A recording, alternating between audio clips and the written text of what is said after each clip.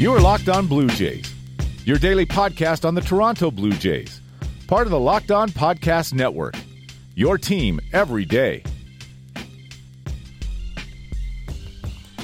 Hello, Blue Jays fans, and welcome to Locked On Blue Jays, your daily dose of Toronto Blue Jays talk directly into your headspace, part of the Locked On Podcast Network, your team every day.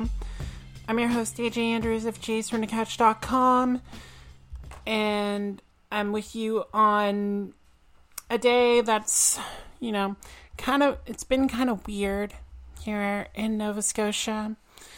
It wanted to be sunny, and then it started raining, and now it's still raining, and it's probably going to be raining for the next couple days.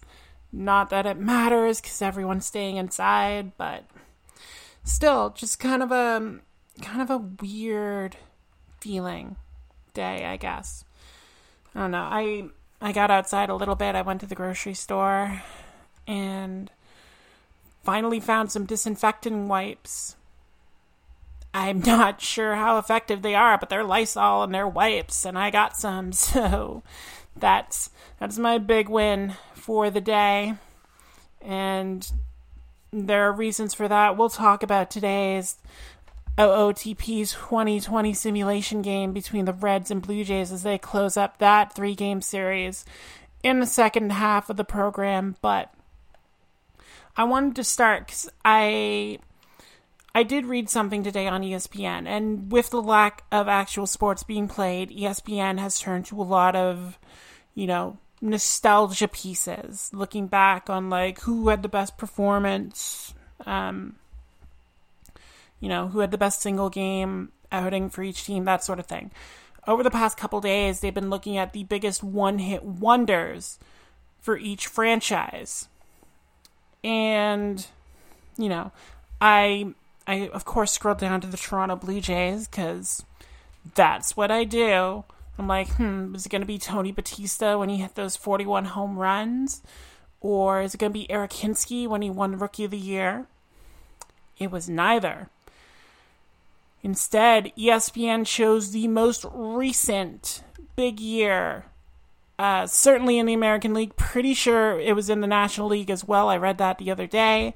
So I'm going off memory, but 2016 seems like the most recent naming of a one-hit wonder. And of course, I'm talking about Aaron Sanchez, who, according to ESPN in 2016, was just the second pitcher to make 30 starts and only lose 2 games, joining Randy freaking Johnson as the only players to do that. That was, of course, the year that Sanchez led the American League in ERA with 3. He had 161 strikeouts and a WAR of 5.1. Obviously, the injuries have taken their toll on Aaron Sanchez, but this kind of begs the question, does Aaron Sanchez have any shots left at moving out of the shadow of that 2016? I mean, he was the chosen one out of the major prospects that were coming up in that wave that Alex Anthopoulos had. Anthony DeSclafani got traded. Justin Nicolino got traded. Noah Syndergaard got traded. Sanchez was the one they kept. And to think that they only got that one really good year out of him, and that might be his only really good year, it kind of makes you wonder just, how they managed to land on him. I think if you ask most Blue Jays fans now if they would have preferred to trade Aaron Sanchez or Noah Syndergaard in the R.A. Dickey deal, most Jays fans would have said, why are we trading for R.A. Dickey? He's 40. But I'm pretty sure the consensus would be take Thor over the Sanchez. But, you have to wonder, just with all the injuries that Sanchez has had, with the blister issues on his finger, with the shoulder surgery he underwent last year, does he have a chance at being any kind of productive, even as a reliever? Because he was he was productive as a reliever for the Blue Jays. That's something that ESPN didn't really go into, and how he was a key part of that 2015 team when he was pitching out of the bullpen. Is there a chance for Sanchez to be able to come back? If you have been following the Out of the Park sim, that answer is no, because, I mean, the best he could do in the offseason was a minor league deal with the Marlins. And anytime you're taking minor league deals with the Marlins, you are breathing life support onto your career. I mean, that is to say it can't be done.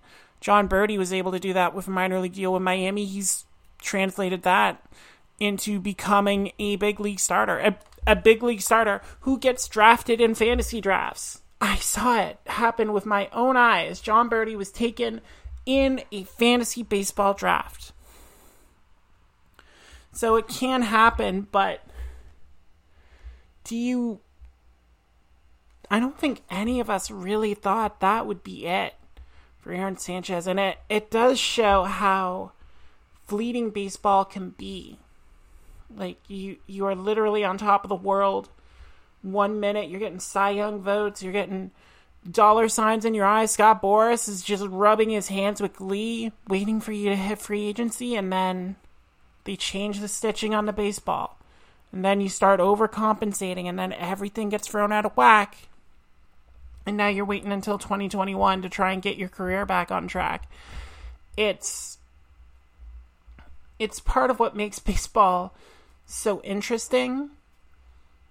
But at the same time, it also gives you a lot of things to just question, like, how did it get to that point with Aaron Sanchez? How did the scouting get to that point where Aaron Sanchez was the guy who was kept? And then, you know, to be fair, Thor just had Tommy John surgery, which you probably shouldn't be having in this day and age, but he had it, so they both had their injury issues. But again, you know, that's just how prospects seem to work. Apparently, you get one guy who can give you that one great season, you get another guy who can be a rotation stalwart for years. That's the name of the game. It's funny how it works, and hopefully the Blue Jays have their, you know, rotation stalwart set to come up when baseball resumes, but that will remain to be seen. One other thing I just wanted to touch on before we head into our break. There hasn't been much good news with the virus and everything. And I just want to take a second to highlight one piece of good news that's related to what we've been talking about the past week. You know, a Ranger has to do a lot to get praise on this show. I mean, it is the team of Rougned Odor, who may be the most punchable face in Major League Baseball. And I do not say that lightly. And I know Jose Bautista tried to punch that face and failed, but still the most punchable face possible. Anyway, one Ranger I've never been able to, work up the hate for is Shin-Soo Choo, the veteran Korean outfielder / designated hitter who just, puts his head down and quietly bats .290 with 20 home runs and 15 stolen bases just because that's what he does. He is a machine. Well, today, Shin-Soo Choo managed to do something that MLB hasn't been able to commit to, and that is pay the minor leaguers. Choo announced he was sending $1,000 to all 190 players that the Rangers have on minor league deals. All of them were getting $1,000 from Choo. And, on one hand, you hate seeing players have to step up, where owners should be doing that, where the league should be doing that. But, it just shows you what kind of a class act that Shin-Soo Choo is. And, again, ESPN talked about one of the minor leaguers, Eli White, who had a non-roster deal with Texas. He sent Choo a text, and Choo's response was all, Don't worry about it. If you need more, let me know. I will help you out.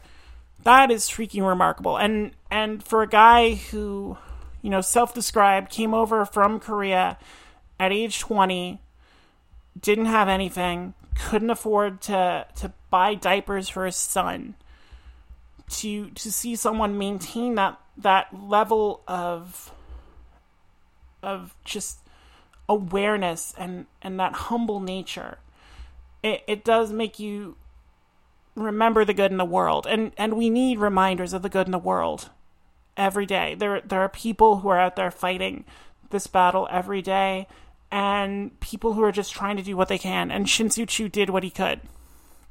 It's $190,000. And potentially more if a minor leaguer needs a little bit. But to see that kind of gesture and that top-down leadership, it's something that's ingrained in baseball. And honestly, we need to see more of it from the upper levels. Because the players can't just be leading this. There has to be a top-down commitment to making sure everyone involved has the necessary resources to be able to weather the storm without fear. And, it's just one industry, and a lot of other people are hurting, and they need that as well. But, it is nice to see someone actually step up and do it. So, we're going to talk about the Blue Jays series finale with the Reds after this break. Just a reminder that this episode of Locked On Blue Jays is brought to you by Withings. Do you hate stepping on scales? I do, because I'm massive. But maybe it's just because you haven't met the right one. A company called Withings produced the world's first smart scale. They're still the best at it. Tom's Guide rated Withings Body Plus the best overall smart scale for 2020. So, if you're looking to lose weight, you gotta have willpower, but you also gotta have the right tools, and that's where Withings comes in with their smart scales that are known for their durability and exceptional user-friendly design. You just gotta step on, and data from every weigh-in syncs automatically to an app on your phone. It's just that easy. You can do it Wi-Fi or Bluetooth. It gives you that option, and you get all the stuff. Weight, full body composition, your weight trend, even the weather, just because. It's that good. It can support 8 different users and know who's who. And here's a deal for you. You can get 25% off the Withings Body Plus scale right now at withings.com for a very limited time. You just go to the website, withings.com, enter /MLB. You get 25% off that Body Plus body composition scale. So that's withings.com /MLB. Get 25% off that scale and start losing weight today. You are Locked On Blue Jays, your daily Toronto Blue Jays podcast. Part of the Locked On Podcast Network, your team every day. And we are back. So, let's discuss what the heck happened today between the Reds and the Blue Jays in our Out of the Park 2020 simulation game. Because it was definitely roller coaster of emotions. It started in that first inning when Tanner Roark gave up back-to-back home runs to Joey Votto and Nick Castellanos, and you're just like, oh, here we go again. This is great. This is what I wanted to see. Now, to Roark's credit, he settled down pretty much after that, only gave up 1 run over the remaining 5 innings, struck out 9 in the game. I didn't know Tanner Roark had strikeout stuff, but he was dealing today after those back-to-back bombs. And then as Roark went deep into the game, you're looking at that offense, and it was a weird lineup. It had Joe Panik in there for his first game of 2020 in place of Bo Bichette, who was batting like 180 entering the game. It had Anthony Alford in the lineup for Randall Grichuk, who was batting .091. And Reese McGuire was getting a start for Danny Jansen. So it was a weird, like, kind of bench lineup. And you're just looking at it and like, oh, what is going to happen? And you did see the Blue Jays start to crawl back, but it was all on the bat of one guy again. And of course it was Vladimir Guerrero Jr. He had that sacrifice fly to bring home Alford in the 6th inning to make it a 1-run game. And then he had the home run in the bottom of the 8th off Cody Reed to put the Blue Jays up. And, you know, you had your fingers crossed. You like, maybe this is good enough. Maybe we just need Vladdy to keep doing that and this game can be stolen. And then Charlie Montoyo sends out Ken Giles. And, you know, there was the whole thing last year with Ken Giles pitching in back-to-back games. And you wondered, especially given that Giles had a miserable time in yesterday's contest, needing 25 pitches to nail down his first save of the season. And you really question it. Like, why wouldn't you go to Anthony Bass immediately? Why wouldn't you see what Thomas Manone had? But Giles is the one who came out, and that first pitch to Eugenio Suarez, just, it was a no-doubter. It was a flat fastball. It was subpar from Giles. It only clocked at 94 miles an hour. And like the second he did that, he's like, okay, this has been a huge mistake. This is Job on a Segway. Just like made a huge mistake. And, you know, it just got worse because apparently all Shogo Akiyama does is hit doubles in the 9th inning and, you know, putting himself and Jesse Winker in prime position to take that lead. It had to be tough on Anthony Bass to come in there and know that he had to be flawless with Winker on first to begin with. But Akiyama just seems to be able to get those clutch hits when he needs them. And then Mark freaking Payton.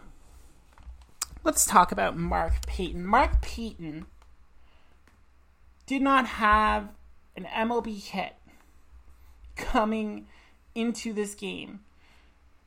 He's a rookie at 28. Managed to make the Reds out of spring training. Just been, you know, a guy off the bench, especially in that loaded Reds outfield. Just able to come in. He did have an insane season at AAA last season at Las Vegas. He had 30 home runs and a .334 batting average. It's what got him the deal with Cincinnati. But he is also a guy who you cannot let beat you. And Anthony Bass let Mark Payton beat him with that single. And with the bottom of the lineup 2 up, you knew nothing was going to change. So